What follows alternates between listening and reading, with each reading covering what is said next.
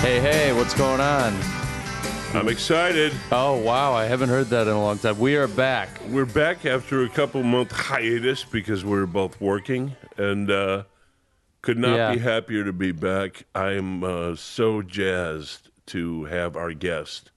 Yeah. On the occasion of his first one-man show of paintings in Chicago, the marvelous painter, actor, you've seen him in about 240 different television and film roles, the one and only Xander Berkeley. Welcome, Xander. Hey, you guys. How you liking Chicago, pal? Well, I'm an honorary Fitzpatrick now. Yeah, that's right. To stay here in your house. We're not letting you leave. I'm having a great time. It's a Hotel California, pal. We're just not letting you leave. You're a natural Chicagoan. Well, it's been really a blast. Just getting ready for the show, having the show, and hanging out with you guys every night. Really fun. Yeah, I was so curious because you lived in L.A. for 40 years or 41 years. 39. Yeah. It was just, I was about to turn 40, and I said, I got to get the fuck out. And you came from New York. Yeah. What was that like first coming over from New York to L.A.? Is that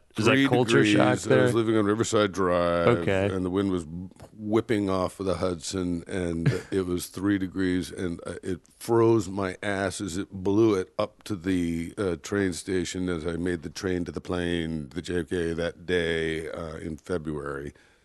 And it was 73 degrees in Los Angeles when I landed at night with the Santa Anas blowing the jasmine in the air, and it was so sweetly scented, so warm and caressing that I thought, man, I felt I could get used to this. And I did. Yeah. I got used to it for a very long time, but then it just seemed like it kept getting hotter and more crowded, more traffic, nastier, and I was And everything's burning up now. Mm-hmm. It's all on fire. We felt like it was about to explode into flames. The tourists were all climbing up the hill where we lived. It just everything was like sort of saying, "Get out." We have 2 daughters, 9 and 13 now, that were, 7 and 11.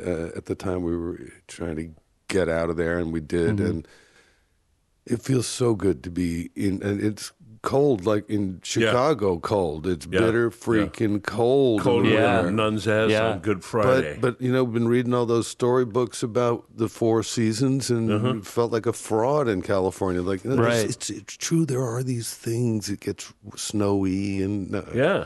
And now, Now you're in they Maine see now you're in Maine where everybody talks like the Pepperidge Farm guy. well, Nor'easter's I coming. kind of was looking for more of that. It's kind of fading out like it Really? is everywhere. Yeah, regional accents are a thing of the past. No in kidding. a lot of places. Oh, well, not too in much Chicago. TV. Yeah. In Chicago, you still Yeah, I hear 'em agree here. with that. Yeah, you hear them a little bit, but the older guys, because you hang out with old The folks. older guys, Yeah. yeah. Well, I I am don't an have older one. guy at this point. You don't have one. No, No. he's never been cursed with it. No. Yeah, he had. His mother speaks properly.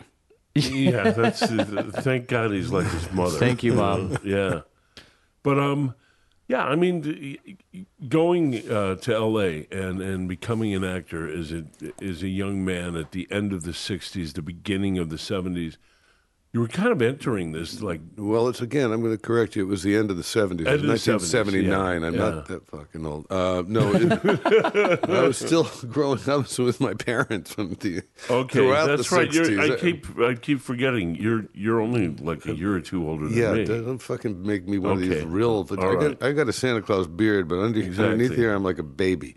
Okay. Yeah, well, with that said, do you think going to Los Angeles as a young actor today, do you think that's kind of overplayed, or it's something that you don't have to do anymore, or is it still something that people should explore? Or I don't know. For me, the validity of going to New York to become a young actor is I still think it's if you're serious about it, the training that you can get there and the theater experience, that's what I was doing. Mm-hmm.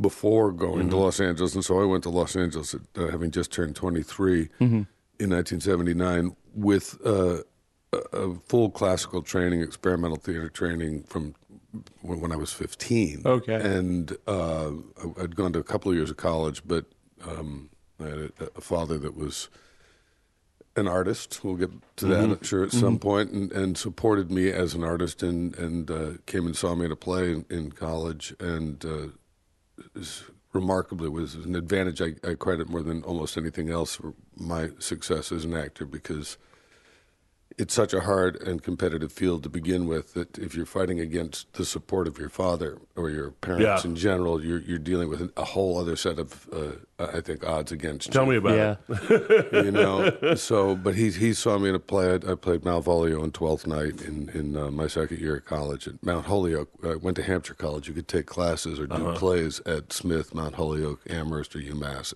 if you went to Hampshire, at any one of those schools, because they had a collective program.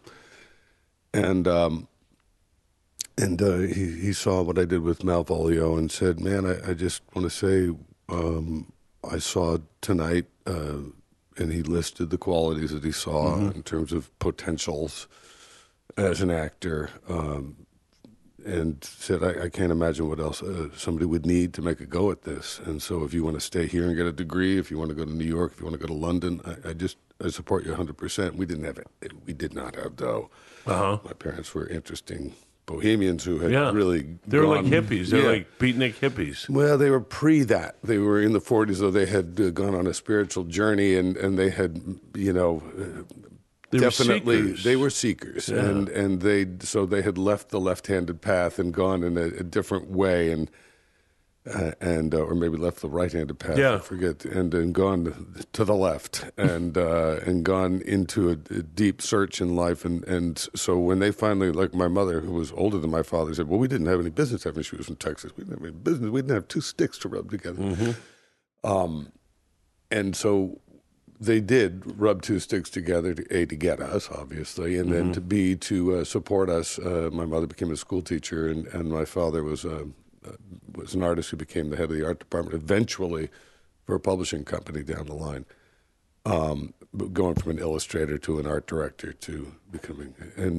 but so they kind of sacrificed everything to just get us where we could go to college, and it was always assumed that I was going to go to college. That support from your folks, though, is just so vital.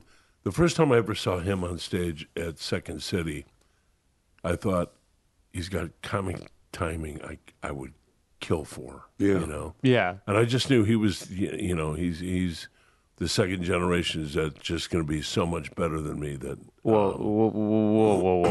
see. We'll see what happens. But I'd have to agree, because I think he didn't have 100% support from his parents there. I mean, your mom was my mom always, but not very my father. Your dad was like, on the this fence is an avocation. Yeah. And I remember the day we were driving. I told him, I said, "Look, the only thing I'm going to do is draw pictures." Right. And he pulled over, and he raised 8 kids. He only understood work, and he looked at me and he pointed at me. He goes, "Okay, if that's the deal, not one step backwards." And I looked at that as getting his permission. Yeah. In a way, yeah. Right. Yeah. I mean, it's interesting you use the word vocation, because that was the one thing my father said somewhere pretty early on, even before I'd gone to college, was, I think it was a Robert Frost quote, "Make your vocation your avocation, and your avocation your vocation. Do what you love to do, and then everything else will fall into place. And if you have something to support it." And he always knew that I could support myself, because he was an art director as an illustrator. And I had those chops from high school. From early on. I mean, from childhood, really. Yeah, and he'd always given us art supplies and stuff to muck around with. But then to see that in the theater, which I'd already started doing plays in high school, I was sort of adopted by an experimental theater company when I was in high school. I was their little mascot, and I got to do a lot of really fun roles, Lorca and Jean, all through high school. Did you get to do the Genet and the Beckett? Yeah, I did. Really? Genet and Beckett, all that in high school. What a valuable! It was incredible. What a valuable thing to have under your belt in high school. Yeah, no, it was spectacular. And so when I went to college, because there was always a kind of, you're going to go not just get a degree, you're going to get advanced degrees. My mother wanted me to be something more than a guy with a tweed jacket. At least a couple of tweed jackets with the patches on the elbows, be smart. She wanted me to be a diplomat or something significant in life. And you don't want to be Fredo. You don't want to be smart. I'm smart. But so that's why to be offered an alternative and to not have to go. I went to New York, instead of staying on to get a degree, because his approval was the only degree I needed. And, amen. And in New York at that time, you didn't need a lot of, so I stretched that support out over 3 years, and I still didn't spend close to what I would have spent if I'd gone to college to get it finished. And I did a bunch of plays. I studied with, a woman who taught at the Royal Academy of Dramatic Arts for 25 years privately, and I studied with another woman that had been at the Moscow Art Theater for 10 years. And so there were all these private classes as well as HB studios and doing movement and voice. And I did this compacted study there and then started doing plays. And then I did a play, and an agent saw me and took me to the West Coast. And that's what brought me out there at that time. Got a good ride up in times. And so he went, okay, you're coming with me. He got moved from the East Coast. One of my favorite stories of somebody going to Los Angeles and always the possibility is when they drafted Magic Johnson. And he made, his then agent stopped the car and he ran into somebody's front yard and he grabbed a couple of oranges off the tree. He's like, food grows on trees out here. Yeah. This was a guy who was from the inner city. I mean, I get what people love about L.A., the idea of it's all possible. That's how I felt when I went to New York as a young artist. I thought, it can all happen here. I had cousins in California, and I had, when I read Steinbeck, and my grandmother, who lived with us, had magical years in her life in California. So I'd had a huge California fantasy that I needed to fulfill in a way. That was I knew that was going to be part of my journey, was going west, young man. Yeah. And so the combining of that and the excitement of it being, and I had been, it had been dawning on me, as much as I loved the theater, that it was going in that direction of these reboots of, bless you, big, fantastic musical, reboots of old musicals and even new musicals, but Broadway is going to become like I like plays. And I like the and just you'd go in New York, you'd sit there, and there were 1,000 people auditioning. You'd be signing up, and you were 940 if you didn't get there at the crack of dawn. And there'd be all these guys with their little bag and their dance boots, their dance shoes and their tights and everything, because they were going to go to the next audition after that. And I wasn't a dance bag guy, and I'd been a jock when I was a kid, and I had no judgment of it. But it just that wasn't the show business I wanted. Yeah, and doing my own stunts was much more my and the intimacy of film acting and the minutia of film acting was much more. Sees everything. Yeah, and you didn't have to shout and bellow to be heard in the back row. The more and more in bigger theaters, just having to talk to somebody who was right next to you by shouting at them is before miking, and I don't like miking in the theater. I don't either, man. It bugs me. I hate seeing it. I don't like the sound of it. Right. Yeah. So it was. Or you know what you notice now, or sometimes older actors with the earpiece, with the earwig in there, because they're not completely off book. Really? Yeah. I've seen it twice. I've seen it twice. That's crazy. I'm not going to name the actors because, you have class. But I mean, names you would know, know. In fact, you worked with one of them. You're going to tell me then. You're not going to tell me right now. But you will tell me. I will tell you. Yeah, I will tell you, But, Max went to Santa Monica when his path was he wanted to be a filmmaker.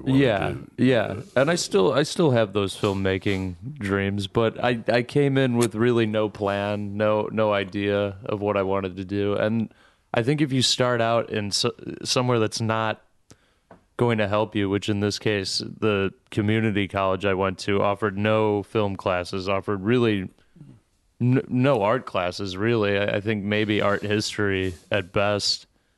And I realized that I was like somewhere entirely out of my element, which I liked, but not having anything to study or be interested in was really, it was just dreadful. You know, to answer your question from before, I still think just in terms of the number of rooms you can walk in and the number of people you can meet that can hire you for a job as an actor in Los Angeles, you're still way ahead of the curve than anywhere else. But you got to also realize you're competing with this insane number of people. So it's good to go there with some head of steam in terms of whether you're a Chicago actor or a New York actor. Yeah.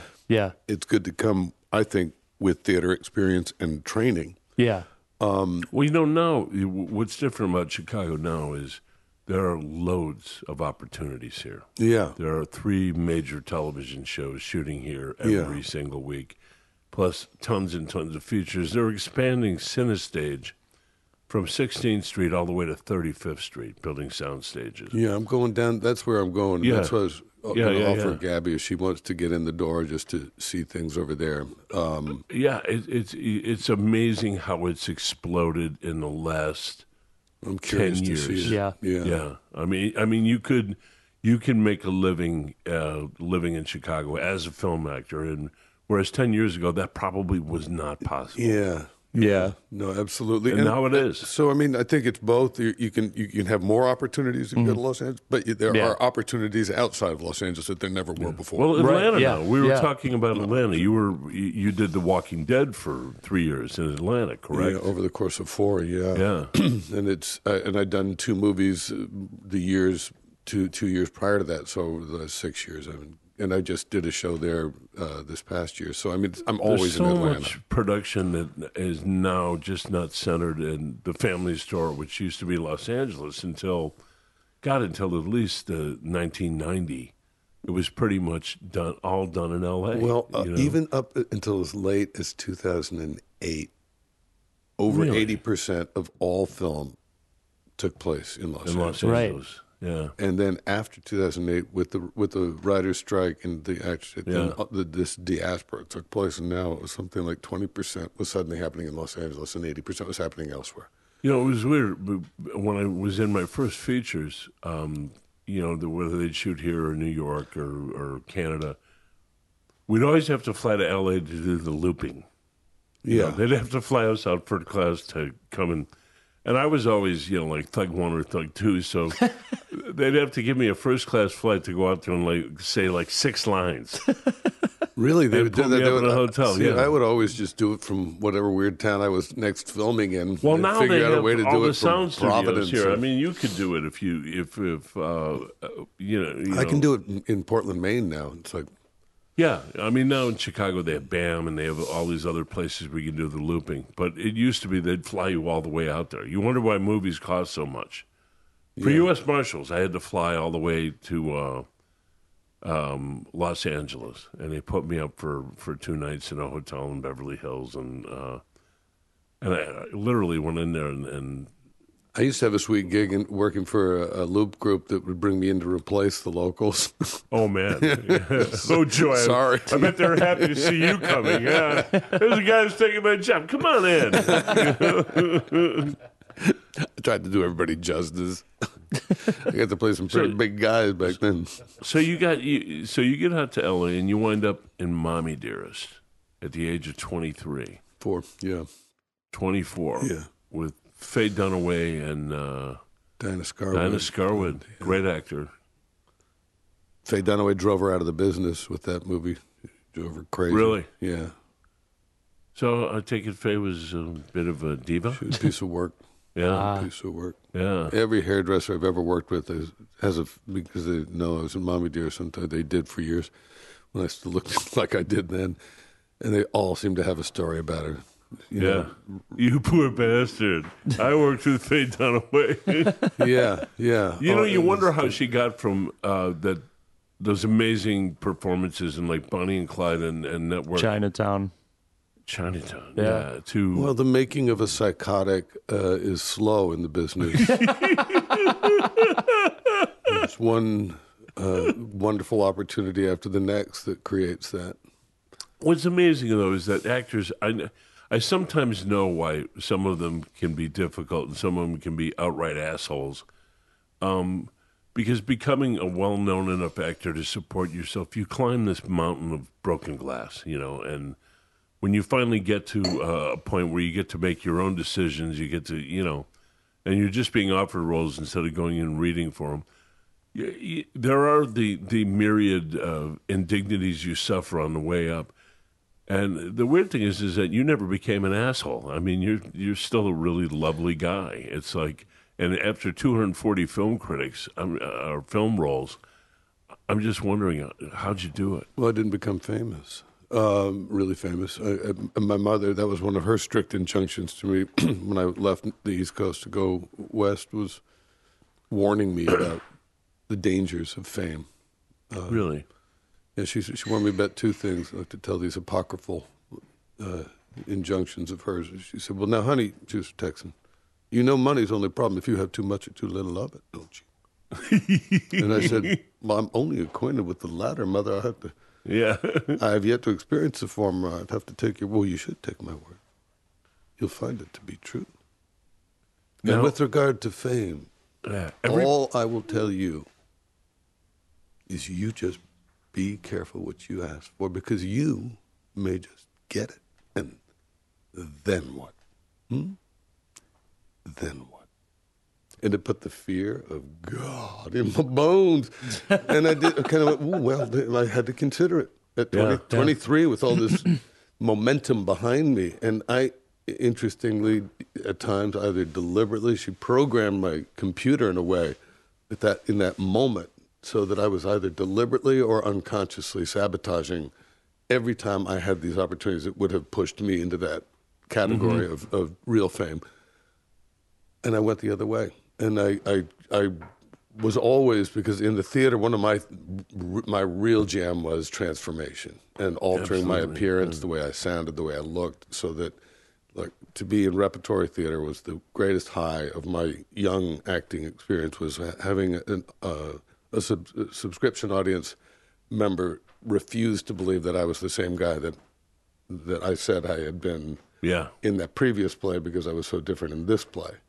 That wasn't you. No, that was not. You did not play that part. Yes, I did. Yeah, I did. No, you didn't. And so that's sort of what I went out to Los Angeles. And when I had a few huge lead role opportunities right off the bat, that because I didn't have any film on me, and I kind of did, rather than being disappointed, this, Mommy Dearest was just small, the son at the end of the film. And then already I was just like, I just wanted to do, like, I knew that they had a different bad guy on every episode of television every week. Yeah. And I knew there was a little bit of racial profiling. They didn't want black guys or Latinos to be the bad guy on shows, because that wasn't cool. Just them. So, but to be the guy that, and also when I would get in a room and they would look at me up close, there was an intensity in my eyes that they hadn't seen on stage at a distance. So I wasn't the obvious sweet young thing. Yeah. And there's a little fear of the unknown. If you look like you know something that they don't know, there's something a little intimidating and disturbing and even frightening about it. Yeah. And so it was already going in the direction of maybe bad guys. And the drug dealer and Sid and Nancy. I had, but even to get that was already set up by, and the stagecraft and the makeup skills. I would go in and I would transform. And plus they said, in Los Angeles, it's not like New York. They don't have the imagination. You got to walk in being that guy. And so I would walk in and I would seem like I was disturbed. I would appear to be deranged, a drug addict. You know what? And it's echoed in your portrait paintings. It's echoed in just how carefully you look at the human face and how much you know that it changes over time. It reminds me of nothing so much as watching film on an actor from when they're very young to when they get very old.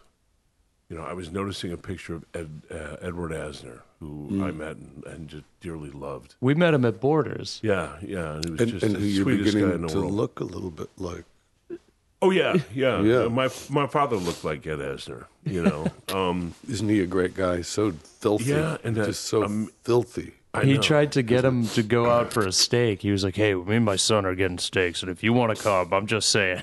Yeah, and then And then he would take you out to a strip club after that. Yeah, exactly. No, then about 3 nights later, we had him on the radio, and just a marvelous interview, a phenomenal storyteller, and a warm guy, And but I kept looking at his face, and that when I first saw your paintings, when I first saw them on the page on the computer, it's like, boy, this guy looks and he sees deep, And I told Max, I said, the name Xander Berkeley mean anything to you? And he was kind of racking his brain. He knew he'd heard it. And then I told Rick Cogan we were going to have a show, and he goes, I've seen that guy 100 times. When I first saw him, I thought I went to high school with him. And it lent so much credence to that idea that you said you wanted to disappear into roles. You wanted to not be recognizable from one to the other. And it's an interesting, like all and things. it's in the paintings, too. And as you're saying, I'm realizing there is the life is not but that which is fraught with contradiction. Is a word, is a little sentence that's falling out of my head right now. But everything is filled with contradiction, and I try to bring that into my acting. And I think that in a way you can't disappear. You have to bring as much of your own truth and your own self into each role. But for me, an actor's efficacy is somewhat fragile and delicate, and it can be worn away. Mm-hmm. Like a if you make copies of something, it's going to get thinner and thinner each time, and it's going to become. We see it formula happen. Or an old trope, or we see the actors that did the same thing over and over, and it doesn't work on us anymore. Yeah, because it's not, usually after they get Oscars, it's like it can happen to some of our favorites. Those guys who do pale imitations of their former selves. It's like, well, but you take somebody like Duvall or somebody who would always bring himself, but he could do a completely different guy, or Tommy Lee Jones, or Michael Caine, or. But there's a great balance that can be struck between bringing your truth in each moment, authenticity, but still the specificity of this person in this story. Yeah, you're not telling your story. You're not telling that same story you've already told before. Every story is different. Every human being is different, and so you've got to really look at the story, the beginning, and middle, and end of this story, and how can I help tell that story, and who would that person be? And so then I'm looking at all the people I've studied throughout the course of my life, and I'm picking up all the clues about that kind of psychology, and what kind of physical behavior would go with that, and what would they. And for me, makeup was always in the theater the extension of that, and I would go. My getting into character in the theater was always going at least an hour early, and starting to put the makeup on. However subtly, until I looked. You've always kind of done your own makeup. I always did my own makeup. I got hired in the theater when I was young to do everybody else's makeup. Wow. Oh, wow. And then I would, for plays that I wasn't doing, whenever they had to get two people that looked like twins, or they wanted somebody to look like Mayor LaGuardia, or whatever, I was the guy that they brought in. How much did that inform your painting? A lot, as well as being. I was a mask maker from the time I was a teenager on. So I've been making masks for 40 years, and it was one series of we worked on on Methuselah. Yeah, right. You did something yesterday I've never seen an artist do with a hanging exhibition. You're still changing your paintings.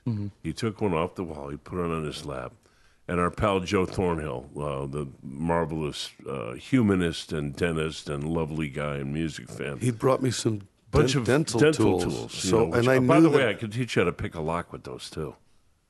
We'll get to that. We'll talk about that. I think locks are more advanced now. I don't know. I got my studio door open with one. Okay, that reminds me when my cousin Quinn said he could pick our lock, and it took him. He couldn't do it.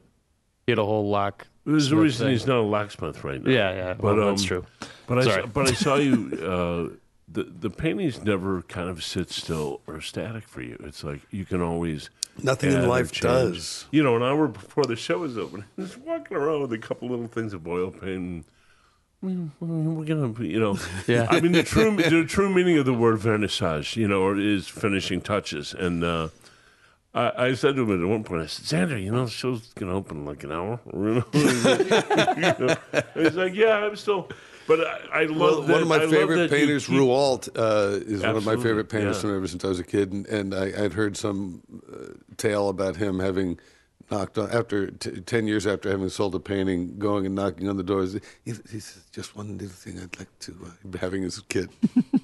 Doing a touch up. Yeah. It was just nagging on him 10 years later. I like that. I love the idea that for you, I can see someday you'll have many of these will be in museums, and I can see the old man Xander walking in, pulling it off the wall, and Well, changing by a little. then, I think But I I mean, will there's so have much. finished There's with so them. much in these 10 and 20 years of Well, work. I had this is one of the things I was having the luxury and curse of time, because as an actor, I was always also an artist, and I always drew people from the time when I first got to New York. I took buses rather than subways because they didn't move as fast, and I could sit and draw people, and across from me, the other way or whatever, I'd look back. And I drew in the subway too, but I tried to draw at the speed of life before people would move, and you didn't call it. It's 'cause I harder had on to- the subway. It's harder on the subway because it's moving so fast, but I still did it all the time. And in fact, one time I had a Latino kid came over and got furious at me, like, "Why are you staring at my family, basically? Why are you staring at my family?" I said, "I was just drawing." And whenever I get busted, I give the drawing up. Yeah, and then he's like, "Oh, I'm so sorry. It's beautiful. Thank you so much. Thank you so much." But cafes, when I started to have enough money, because, in the beginning, I just had to get down to class, and I'd already paid for that, and I had to pay to get down there, so I'd take the bus and take a little longer to leave earlier, and I could draw, and just absorbing the impressions of people, and the relationship of studying people. It's one of my pieces of advice to young actors is study people everywhere you go, because the way they move, the way they hold themselves, the expressions in their face teach you about what it is to be alive as a human being other than yourself. And then it gets encoded into your behavior and your understanding of your own humanity. It touches your heart, and it's there in you now. And you have an excuse if you draw people for why you're looking at them. You're not, a pariah. Right. You're an artist. Yeah.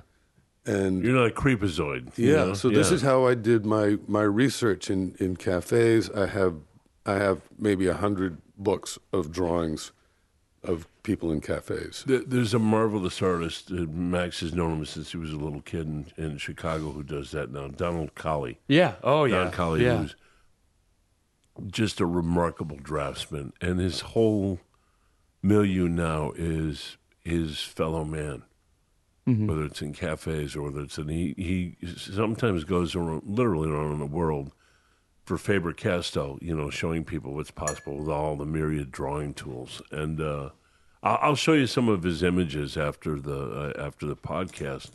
But I always thought that this would be a great exercise for young actors.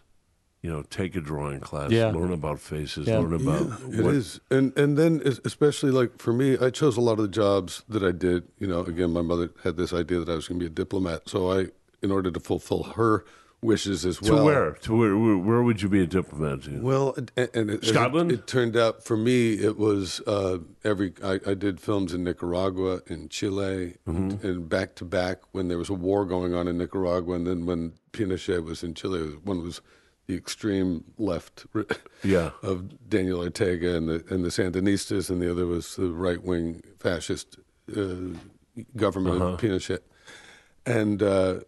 So I got to experience those extremes from being 30 years old to going later and being in China, being in What did you make in Bulgaria. Chile, if you don't mind me asking? It was a Corman film that a friend of mine was directing, but it just Oh, happened right to go on. back to back. It was called La Tierra Sin Ley in Spanish, but it was the Lawless Land. You know, every marvelous actor or director I've ever talked to has a thread to Roger Corman.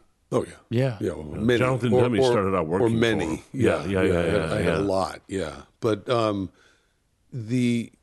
it was China or Bulgaria, when you would go, you would meet with the embassy. In Get your France, work paper and work permits. Yeah, London, Spain, and the first thing you do is you meet. And you get invited usually because people want to know the film that's in town. Mm-hmm. So you get invited over to the embassy, and you meet the deputy ambassador or the young diplomat. They feed you. You have cocktails, I played spooks a lot along the way, and so I was always trying to grok who the spies were, and like, oh, you're a UPS guy. I don't think you're a UPS guy.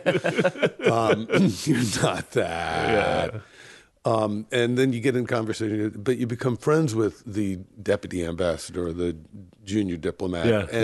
And you, because I'd always find out where the art supply store was near the university. A lot of times, where the art cafe was, right? Always. So I'd go there, and I'd already have met, and because that's where the cinephiles are, they'd spot me and recognize me. Excuse me, are you in film? You are in this movie. You play this. And so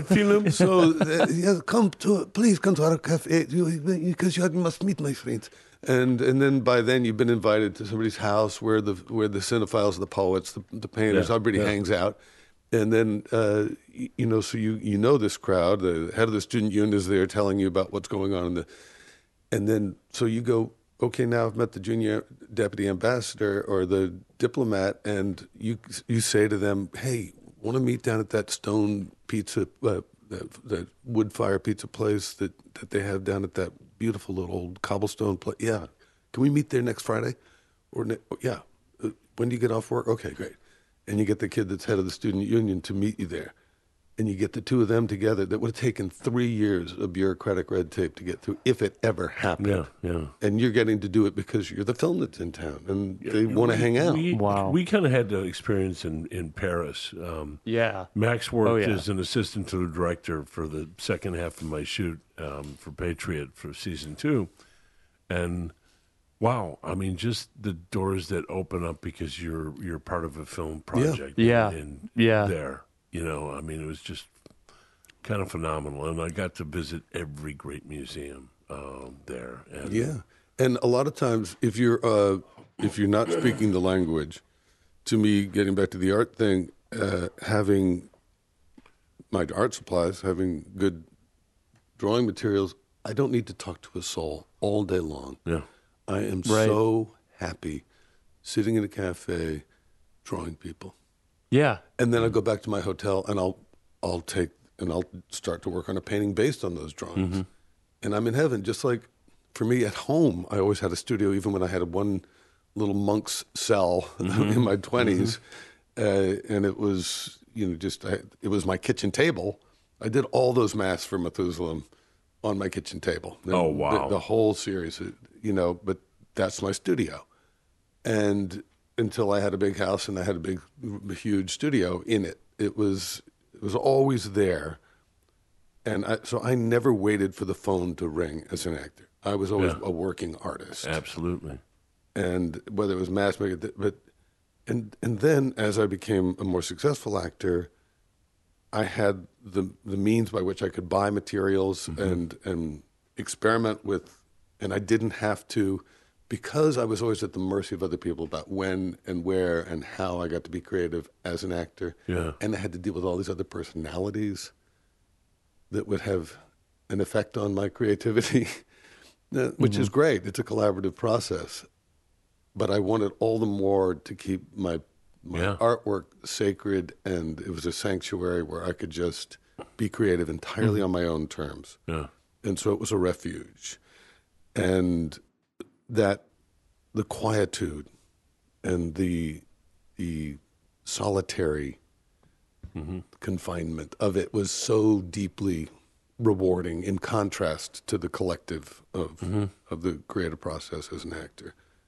And so I began, I think I saw a show in New York, and I saw something that triggered an idea way early on about, in my mind, that if I could take time, that everybody was in a hurry to sort of cheat in their work because they had to show and they had to produce and they wanted a gimmick. There was a lot of gimmicky stuff going on in galleries in New York. It's like, everybody's got a fucking gimmick, huh? Still is. Everybody's got a gimmick, and they're trying to get away with it, pulling a fucking... Yeah. And instead of doing the real work. So I thought, well, as a draftsman, as a sculptor and a painter, I want to load it up with a kind of history of honest-to-God craftsmanship and not cheat, but load it up with maybe 100 paintings in every painting that I would learn from every pass. That's kind of the feeling I get looking at your work. That just this, they change drastically from beginning to end, and they're always in a process of change, and that they're loaded with history and time that you can't lie about, and because that's what people are, and that's what, for me, my older sister was a painter. My father and sister would go off in the museum and look at pieces and talk about them in a certain way, and I was sort of drawn to these artifacts. A lot of times I'd go sit in a room with an 800-year-old Santo, a sculpting a wooden saint that had 800 years of paint. And it was always, what does polychrome mean? It was like some term that they had because they didn't know all of the different layers, what was in there. And but I was fascinated by it. Some art critic invented that word. Yeah, but it's like whatever the fuck that is. Oh, you mean paint?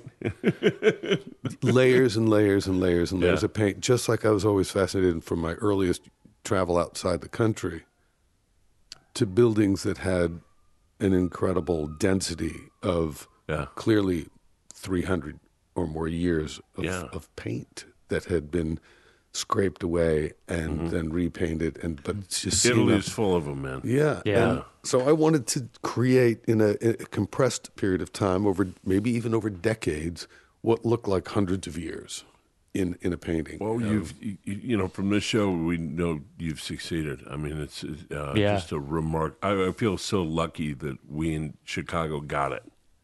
We got this show first. I'm just knocked out by the portraits. I've spent a lot of time with them. I think you have a mature person's advantage in having. Were you saying I'm old, Tony? No, was that no, mature no, person? No. What the fuck you saying? You're not seduced by any of the kind of idiotic trappings of the rewards of creativity. You know that the reward is the thing itself, making the work. I read a book in high school that was part of my application for getting into college was Zen and the Arts, and it was all about the Western mind. We're so busy racing to the conclusion, the goal, that we miss the journey. The journey is the process. It's being in love with the process of getting there. Yep. And so from very early on, I've had that old, that mature, in a way, realization. I'm so grateful to Alan Watts, I guess, was the guy I read in high school that blew my mind open to. Well, it's so different from the day job where we're on a film and you've only got so much time and you got a finite amount of resources to go get it all done with. Again, this was the antidote to that rushing, and I could take time. Yeah. And maybe sometimes, and that's why I'm so grateful to you for having given me the opportunity to start showing now. I have shown before. I've been in a couple of these big group shows. Yeah, we tried to find an exhibition history, and I thought nobody's ever really cleared out the room and just let this guy have a show of what he does. I mean, I was showing him to Max. I was also, by the way, at some point, I really want to show the drawings as well. Because I saw some drawings there was one of a guy that you worked with, a charcoal thing, and it's like they kind of read to me as these are the templates. These are the things they're going to have 20, 30 years of paint on them down the road someday, and some of those I'm able to, like, that's why I've included in this show a couple. There's one or two that are more premiere attack, where I'm doing something with, it's finished. Mm-hmm. And some of these other ones, I had the luxury of time to spend 10, in some cases 20 years building up a surface so I could experiment with different mediums and everything else, and a study of a person that I've known my whole life. I've given a couple of these away. I've said, okay, I'm done. I've given it to the friend.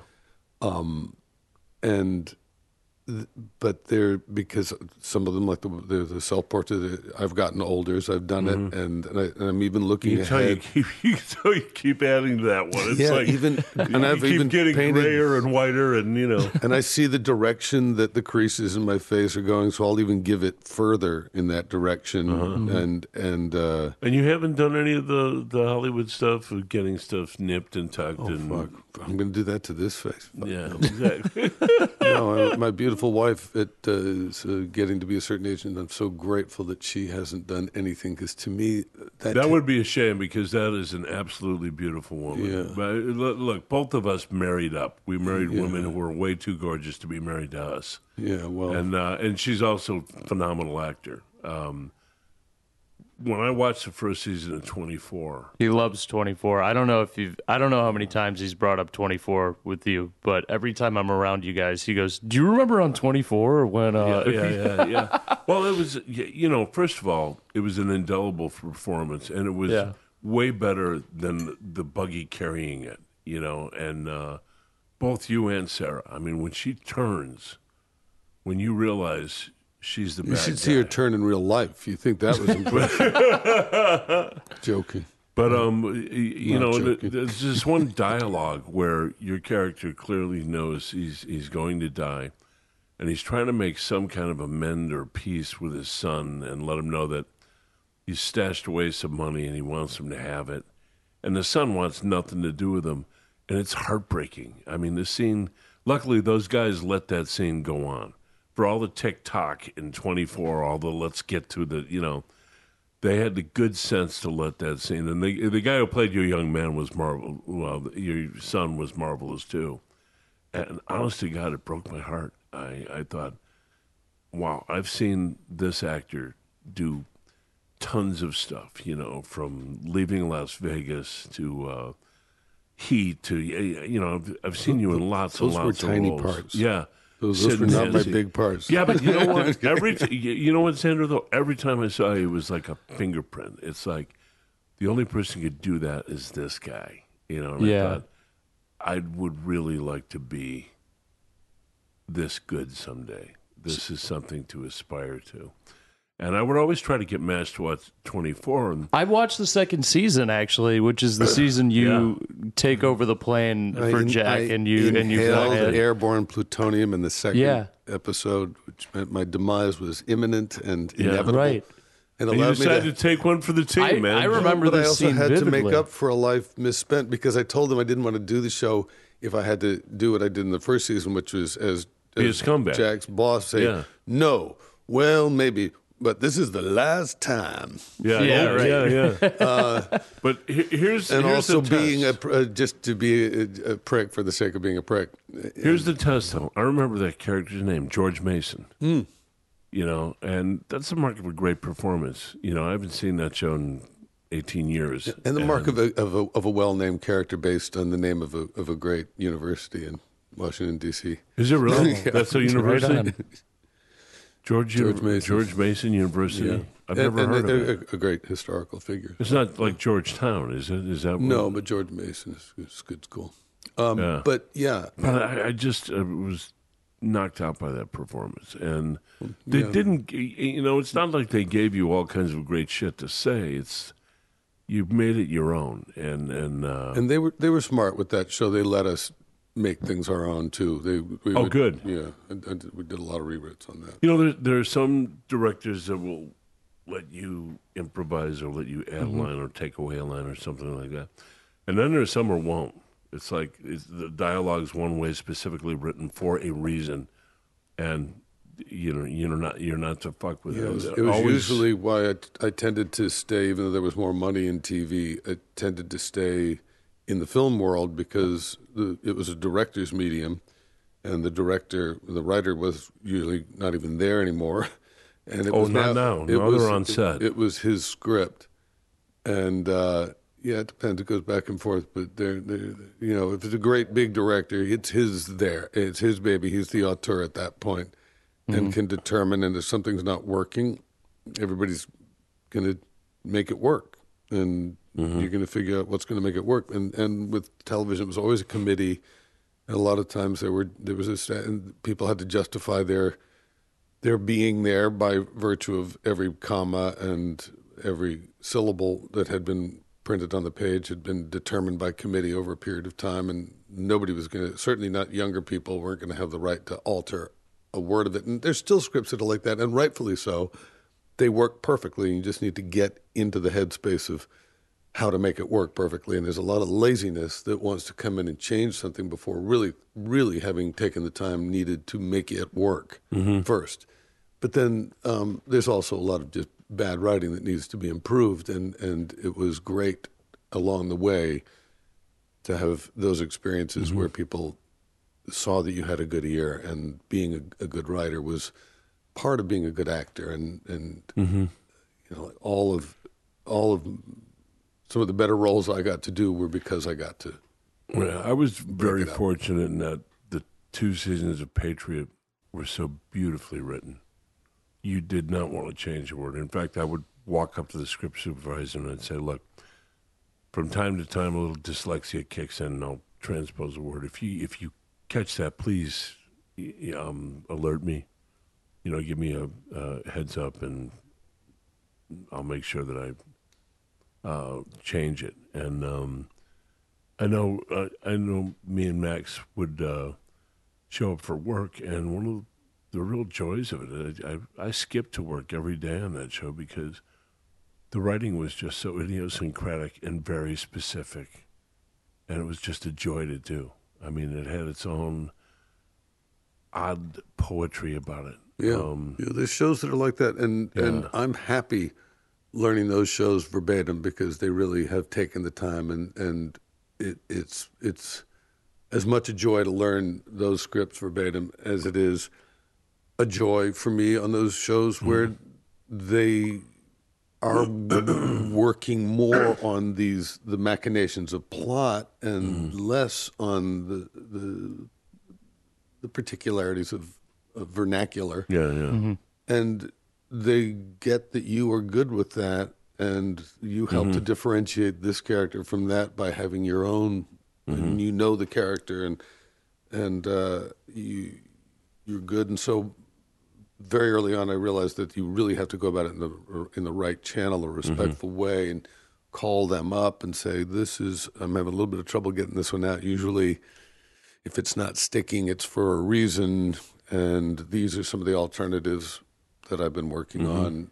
Can you give it some consideration? And they go, oh, yeah, I like that. That's good. Now here we have to be careful because down the line we're going to be going here or there. And that might, I get There's that. There's always that makes the question of continuity. Yeah, and so you have a dialogue, and you'll either write it up. So, write up all that and just tell me the simple, and then they print it into their pages, and it looks like it's their writing. You don't get paid for it. You don't get credit for it. No. That's fine, but you look better as an actor. It's part of being an actor. It's part of being part of the collaborative process. Right. If Max and I are about to start an indie, and it's a little crime story. Set on Taylor Street, which was an organized crime street for years. Yeah, it was an organized crime enclave throughout the 40s, 50s, 60s, and then the neighborhood became gentrified, and a lot of it went away to build the University of Illinois. Chicago. UIC students, pretty much took it over, and then also just the mob life in general kind of just fell apart in America. I don't think it was just Taylor Street, right? It's just like Rico. once the Rico Act, hit, it's, Rico, which, by the way, done. barely holds up to constitutional scrutiny because it's a great deal of it is kind of entrapment, but it did do away with what we used to think of as the mafia or organized crime. And now there's this question within the series that we're about to do. It's about like pyramid schemes and things like Herbalife is sort of Ponzi schemes. Yeah, where it's like, hey, buy these boxes and sell these bottles individually, and you too can be a millionaire like me or whatever. And the whole Amway used to be the big one when we were kids. Amway, okay, Out there pimping Amway. That's what Herbalife took over after that. I remember, yeah. So it's sort of how that's replaced, organized crime and the mafia, and it sort of asks the question, is that any better? Is that, could that potentially be worse? I don't think it's totally up to me to answer that, but I mean, I think it's an interesting question. But I actually had a question. My favorite movie, one of my favorite movies, and I've been waiting to just kind of bomb you with this, is Terminator 2. This sort of just came up in my mind. You used to do makeup. Did you get to work with Stan Winston? Because you have a really brutal kill in the end of that. Yeah, I saved. Well, they had done a mold of my neck. Okay. And they had given me a blade to practice sword swallowing with for 2 weeks. No way. Because it's a combination of practical and CGI. Okay. But I saved Stan's neck that day because he had forgotten to take in his calculations into account the kitchen counter as well as the cabinet. And I'm being pinned to the cabinet. Yeah. But when Jim realized that, because they had that thing sticking far enough down my throat, that when they had the shorter blade sticking out of the back of my head, that they had to keep it down my throat until they could exactly match the glint on the two to make it look continuous. Okay. Jesus. And then they wanted to run a tube of milk and a tube of blood down the back and split it at the back. That's right. I gag on a toothbrush, so this is fucking driving me nuts. Yeah. But they wanted me to do that while then having to do a back bend over the kitchen counter. And Jim Cameron thought that was going to be physically impossible. Right. And so he was just furious at Stan Winston saying, well, thanks, Stan. There goes $200,000 out the fucking window. Really? Yeah. And I just watched Stan. You said that to Stan Winston? Yeah. And Stan just crumpled and looked so mortified. And I just went, well, Stan, hang on. Let me see if I can't make this work. And so, I bailed hay as a kid, and I grew up with a twist in my spine. That's a thing. And I had 3 guys my size standing on my shoulders that pretty much crushed it at one point. So I don't have a great back because of that. I'm working on it ever since, and I'm okay now. But it was very tricky to do that back bend for the 4 hours that it took to get that shot, because they also had to take photographs of the entire room, because later they're going to be putting that onto the blade. And they had to be just so, because all the reflections had to be just, that would include our bodies and everything else in the positions. It went, and all through the night, this process of being pinned to the cupboard, bent over the counter, and then when they take it out, and I slumped down, and I had to be like up against the kitchen. I hope the fuck they paid you well for that. Well, they paid me okay, and Jim. I was sort of thinking, Jim had the class to send me about a Cristal the next day. There you go. That was nice at the time. That was like I'd never You had liked that him, right? before. I like him a lot. He can be a brutal taskmaster. There were times when he would get frustrated with the kid, but he couldn't take it out on the kid. Furlong. Yeah. Okay. And he would take it out on me, like, because he knew he could. And right. I was cool with that.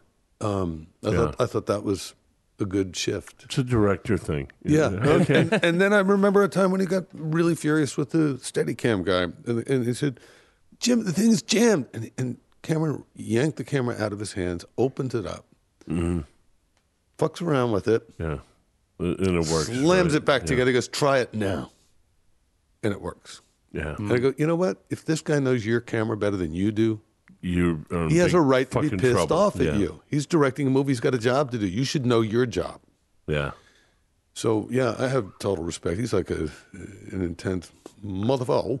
Yeah. But you know what? One bad motor scooter. I'm going to tell one little quick story. Bill Paxton was a buddy of mine from the late great. Rest in the peace. late great Bill Paxton. I did his very first TV show, and he's another guy that goes back to, I played a German terrorist on a show that he played the homegrown Oklahoma terrorist, and he had... Oh, wait a minute. I think I saw this. God, I don't know, man, if you would have seen... What the hell was this? It was McLean's Law. Yeah. It was a show. It was around right after Reagan got elected. About 1981, 82. Yeah, and I saw it. I'm running a terrorist ring. Like basically, I'm Rutger Hauer for less money, and so I'm the German terrorist. I have an Iranian, Middle Eastern terrorist girlfriend with huge hair. It was the 80s, trying to act through that 80s hair. You could never get an eyeline. And then we have the IRA. We had the IRA terrorist, and we're all and Bill's the homegrown. Before there was an Oklahoma bomber, he was the Oklahoma bomber. Oh wow! And he got the part because he'd been working for Corman with Jim Cameron in the art department as prop makers. And, oh my gosh! And he knew how to make a fucking bomb. And he made a bomb and put it in a briefcase, attaché case. When he went to his audition, he only had one line in the whole thing. So he only had one line to say. He goes, man, that's how I got the part. That's how I made this fucking bomb, man. And I put it in this briefcase. I just went in there. Like perfectly I blew their doors off. Look what I did. Look what I did. He showed me right. I brought it in so I could show you. Look at this. And he opens it up and says, and they all freaked out. They freaked out. And they called my agent up afterwards. I said my line right then. It was perfect. Nailed it. And then they all called my agent. You tell him, you tell your client, you should never do that ever again. He's got the part, but who is this guy? But he goddamn near blew up the room. Oh my God! Oh, and right away he's like, "What music you listening to, man? Look, here's what I love." And he just immediately brought something. Started playing music, and we became pals. It's from so that day heartbreaking on. that he's not with us anymore. He died of the same surgery I had. Yeah, and they I think they fucked up. I mean, that's man. yeah, and What a great cost to the world. I mean, he was a marvelous actor. Here's what I wanted to just say. Obviously, all of this is in tribute to Bill, but Cameron. Everybody was talking at the service for Bill at Universal. There was a big gathering, and Tom Hanks and Ron Howard, and because I was lucky enough to be involved with Apollo 13 as well, and they both spoke about having worked with him, and Rob Law was a really good friend of Bill's that does the best Bill impersonation of anybody on earth and has great stories about him, and all these different people spoke, and Jim Cameron got up and said, "Look, I don't do funny. I don't do emotional." And he proceeded to bring down the house with these stories about Bill. Like people were laughing, and then he delivered emotional like nobody else, and everybody was weeping. Yeah, just weeping at the end of his thing. He loved Bill so much, and that's a tribute to him too, because he's always thought of as a great egoist. But that eulogy he gave for Bill was just as egoless, and it was all about just brotherhood and friendship and the adulation he had for another human being. Wow. And, just want to put that one out there. Yeah. On that note, sir, you have to promise us that you will come back. I'm back because we are not nearly done with you. We scratched the surface, like I still am with my painting. Exactly. Right. We would like to know you for a long time. Congratulations on a magnificent exhibition. Thank you for having me. It is up for the next month at the Dime. Kid, take us out. Thank you, Xander.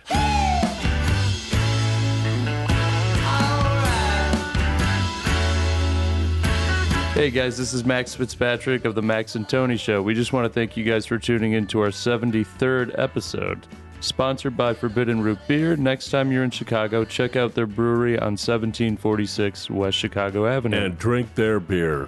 Big shout out to Park Walk Productions, home of the Max and Tony Show. Chris Bat. Don't forget to check out Adventureland Gallery and the Dime Showroom at 1513 Northwestern. In Adventureland, we have Strong Futures by David Obermeyer. And the Dime, we have Xander Berkeley. The great Xander Berkeley. The great Xander Berkeley. And what is the title of that? It's Excavations? Okay, I didn't want to butcher that. We want to catch up on old episodes?